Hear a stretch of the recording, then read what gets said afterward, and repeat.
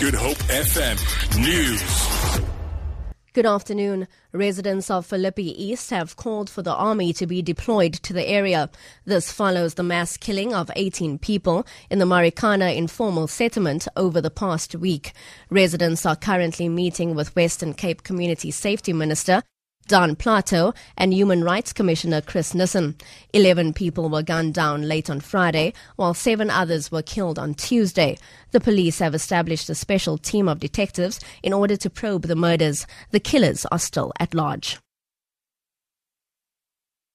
Politician Oscar Mabuyane has been elected chair of the ANC in the Eastern Cape at the party's highly fractious and violent provincial elective conference. The former secretary got 931 votes as opposed to 7 votes for the outgoing chair. The conference has been categorized by violence, with a disruption on Friday evening and stun grenades being fired last night and a fight between delegates that left at least 28 people injured. Makaya Kumisa reports.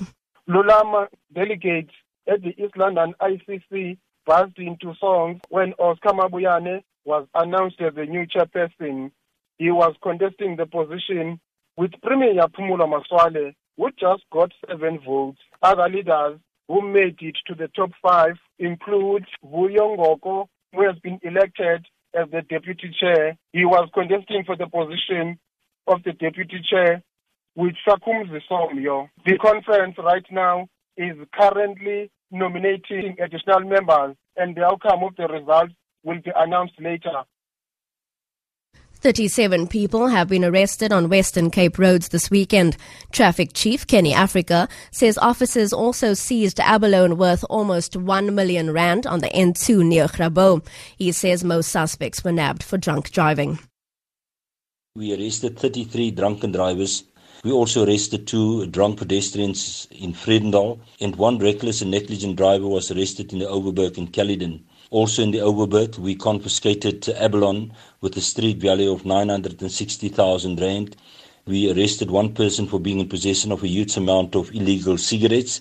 We had 1 gruesome head-on collision on the R27, which brings the total fatalities to stand on 2 for the weekend so far.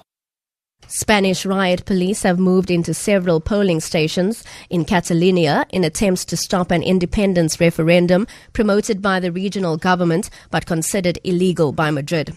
Video footage shows police breaking into polling stations, confronting crowds and using their shields to push people back. The Spanish government has pledged to stop the vote that was declared illegal by the country's constitutional court. Riot police have reportedly carried away ballot boxes confiscated from a Barcelona polling station, Gavin Lee reports. This is central Barcelona. People here who've been here camping overnight, some since Friday. So there are at least 500 to 1,000 people who've come to a community centre. This is where the mayor of Barcelona is going to vote. Some of them said they were scared this morning because, in all senses, this is a hidden vote. This is a polling station. But people all have been shouting, "We can vote." For Good Hope FM News, I'm Robin Frost.